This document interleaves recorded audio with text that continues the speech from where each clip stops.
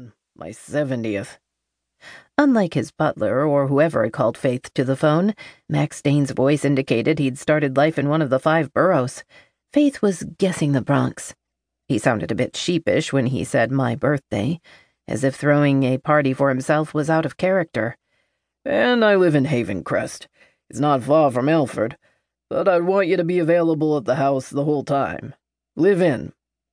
Leaving her family for 3 days was not something Faith did often, especially since Sunday was a workday for Tom, and all too occasionally Saturday was as well, as he polished his sermon. His term, which she had noticed over the years, could mean writing the whole thing.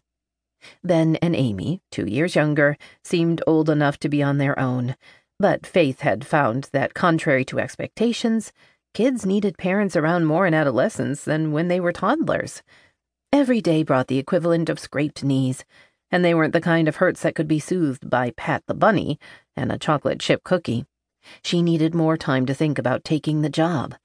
"I'm not sure I can leave my family," was interrupted.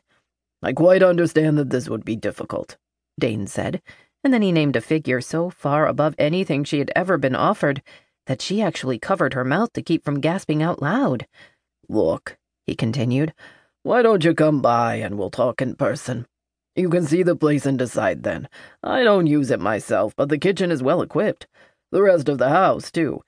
I'll email directions and you can shoot me some times that work. This week, if possible.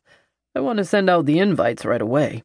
Well, it wouldn't hurt to talk, Faith thought, and she did like seeing other people's houses. She agreed, but before she hung up, curiosity won out and she asked, "Are you related to the Max Dane who produced all those wonderful Broadway musicals?" "Very closely, as in one and the same. See you soon." Faith put the phone down and turned to Pix Miller, her closest friend and part-time Have Faith employee. That was someone wanting Have Faith to cater a weekend-long birthday celebration for an astonishing amount of money. She named the figure in a breathless whisper.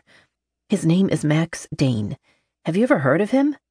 "Even I know who Max Dane is. Sam took me to New York the December after we were married, and we saw one of his shows. It was magical. The whole weekend was. No kids yet. We were kids ourselves.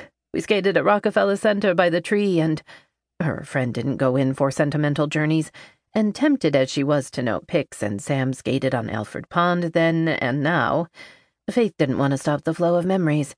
"Where did you stay?" "A suite at the Plaza." Sam was a very successful lawyer. Pix came down to earth. "We barely had money for the show and pre-theater dinner at 21.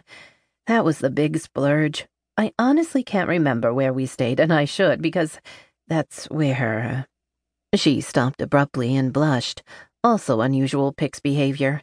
"Say no more. 9 months later along came Mark."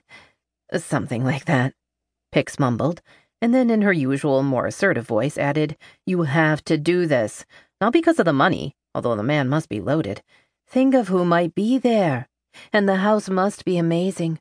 We don't have anything booked for then, and I can keep an eye on the kids." The Millers lived next door to the parsonage, and their 3 children, now grown, had been the Fairchilds' babysitters.